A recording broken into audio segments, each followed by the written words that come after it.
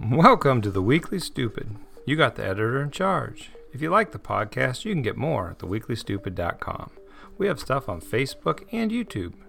Welcome back to The Weekly Stupid Podcast. This is episode 38. We offer a look at life not considered by what normal people consider normal. If you're looking for truth, justice, and the American way, then you are where you should be. Please leave a review and give us a rating on whatever podcast service you're using. In this podcast, I'm going to tell you what the staff is up to, let you know about this week's print edition. I might answer one of the informed readers' submitted questions, then again, I might not. But most importantly, and the reason I know you listen, or possibly you're just functionally illiterate, either way, I'll read last week's articles. This podcast is pretty short, but just to make sure you listen to the whole thing, I'm going to save those articles for the end. A short update on what the writers are up to. Sarah Jean is headed out west. I have her checking out Bill Gates. I think she may be making a stop in Arizona to meet up with her old buddy Gordy Kirch. Good old Gordy's an expert on the gastric tendencies of the javelina. If you've never heard of the javelina, well, you may just go back in time, and about a year ago, Sarah Jean wrote a lengthy article on this. You can check out her site at flutterbird.org. Now Ed, he's also heading out west. I have him set to interview Jeff Bezos. Bezos is the second one of our three suspects in the abduction of the good Dr. Beekman. I'm on my way to interview the evil Dr. Pillow, aka Michael Lindale. He's the third on our list. But I'm just sure that Ed will get distracted and start campaigning. My only hope is the abduction of the good doctor will keep him focused. You can check out his policies at allstud.net. Now the footage of the abduction should be released next week, but we're kind of editing it right now because we want to make sure that we keep CNN's name out of it. They helped us, but they didn't help us. They don't really want us to tell anyone they helped us, so we're trying to figure out a way to keep their name out of it so people don't know they helped us. It's funny, we're such an honest organization over here that sometimes these other ones just don't want their name set with honesty and truthfulness. So we're going to do our best to keep CNN out of it. And like I said, they didn't help us, wink wink, but we want to thank them anyway. Now as far as the video, we're hoping no young children see it.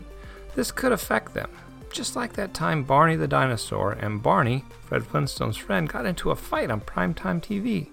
It was very traumatizing. But you know what? At least the good doctor's side is up. If you like the strange, check out thefetalinstitute.com. And remember, we have a weekly newsletter. Head on over to theweeklystupid.com and sign up. Barney may have traumatized thousands of children, but getting our newsletter probably won't change that. In this week's print edition, we give a quick update on the current list of suspects in the Beekman abduction.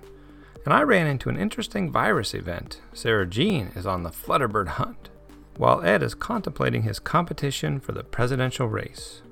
This week is a little different than most, but it's a nice change of pace. Our question this week is kind of interesting. If you remember last week, and if you don't, I'm going to read the articles in a few minutes here, but Ed and Sarah had recipes from last week, and then we did a little contest to see who won. Well, we got the results, and they were amazing. It took 3 full-time ballot counters to figure out the results, and the results are some of the most interesting results we have ever seen. Man, it's crazy, I tell you. Now, as I said, last week we had a little bake-off. And as we tried to calm ourselves over the recent video footage of Dr. Beekman's abduction, we discovered stress eating. For those soulless few that have no feelings or heart, stress eating is when your mind tells your body that celery, although healthy, will not satisfy your current hunger. Only a good dose of chocolate and sugar will get you through your current fit of anger, worry, and fear all rolled up in a single ball. A few weeks ago, we decided to save some money, so we sent our volunteer staff packing. Sending unpaid workers home has not saved as much money as we thought it would. We're going to start looking into power usage. The accounting department noticed a large uptick in Pop-Tart purchases since the good doctor's disappearance. We're going to start our focus on the number one power consumption device of any household, the ordinary toaster. I decided to use subliminal nuances on the staff to try and save some electricity. My initial mental manipulation was to recommend eating Pop-Tarts cold rather than hot. Now, before you start bellyaching about the virus and how we need to eat our food cooked and not raw, I'm not a sushi fan. We did some checking, and Pop-Tarts are pre-cooked at the zoo or the farm or wherever Pop-Tarts come from. The exact origin of the mysterious Pop-Tart is currently one of the great wonders of the scientific community. It appears that Pop-Tart procreation is a very private event, and after months of investigation, we're still not sure what the origins are. I could ramble on about Pop-Tarts for hours, but we need to get back to this week's message. The subliminal manipulation worked like a charm. Ed and Sarah spent the entirety of last week debating the issue. It was glorious.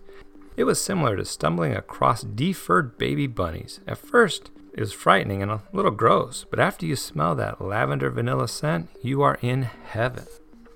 Now, Sarah wants everyone to know that Ed is a complete moron. She can't believe anyone would ever want to eat a heated Pop-Tart. Back in her youth, her father would explain the horrors of overcooked pastries. Never having met her mother, her father had to teach her how to navigate a kitchen. He would go on and on about the atrocities that would befall a child that failed while attempting to heat any tremendous pastry. From what she understands, child deaths and dismemberments from Pop-Tart injuries are one of the least reported numbers in America.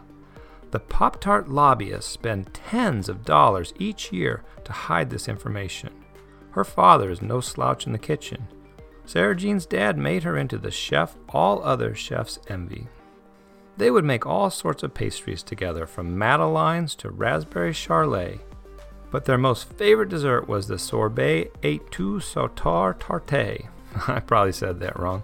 Ed would probably call it a Pop-Tart with ice cream. But Sarah Jean wants you to know that her and her father would make them from scratch. She made up a batch, and I let her post a photo on the website, but you'll have to go over to the Weekly Stupid to see it. It's very impressive.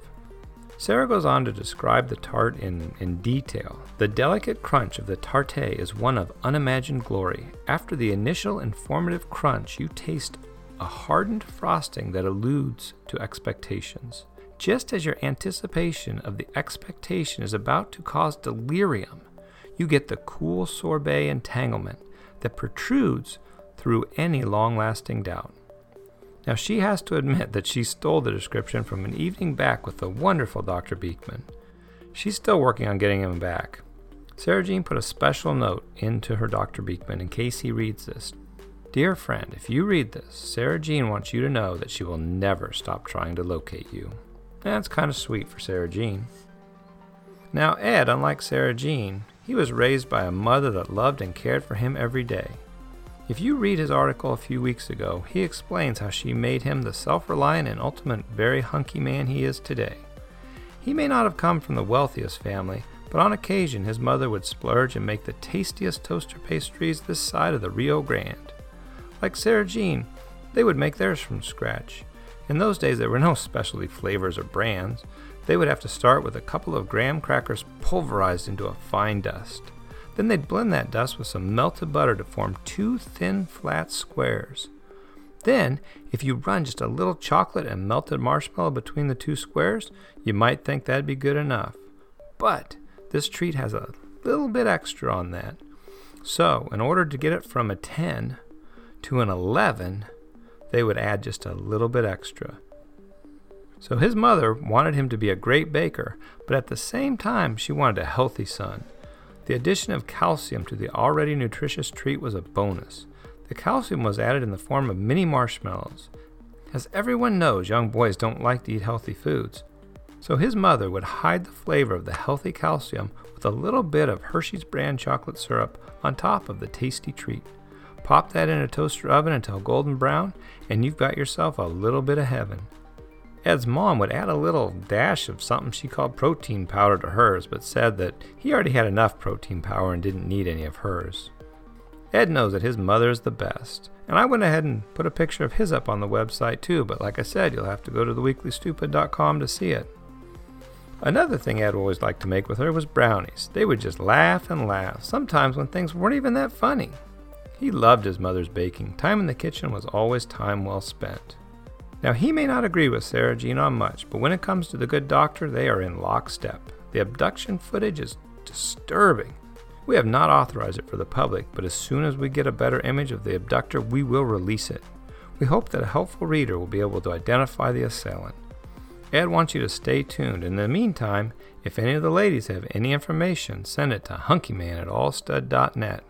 And Ed also wants you to know that a personal photo is always appreciated. Well, that's about it for this week. If you enjoyed this episode, consider telling your friends. Every time you tell a friend about the Weekly Stupid, USB cables will no longer be necessary. Also, consider leaving a review. Thank you, and as always, enjoy the stupid.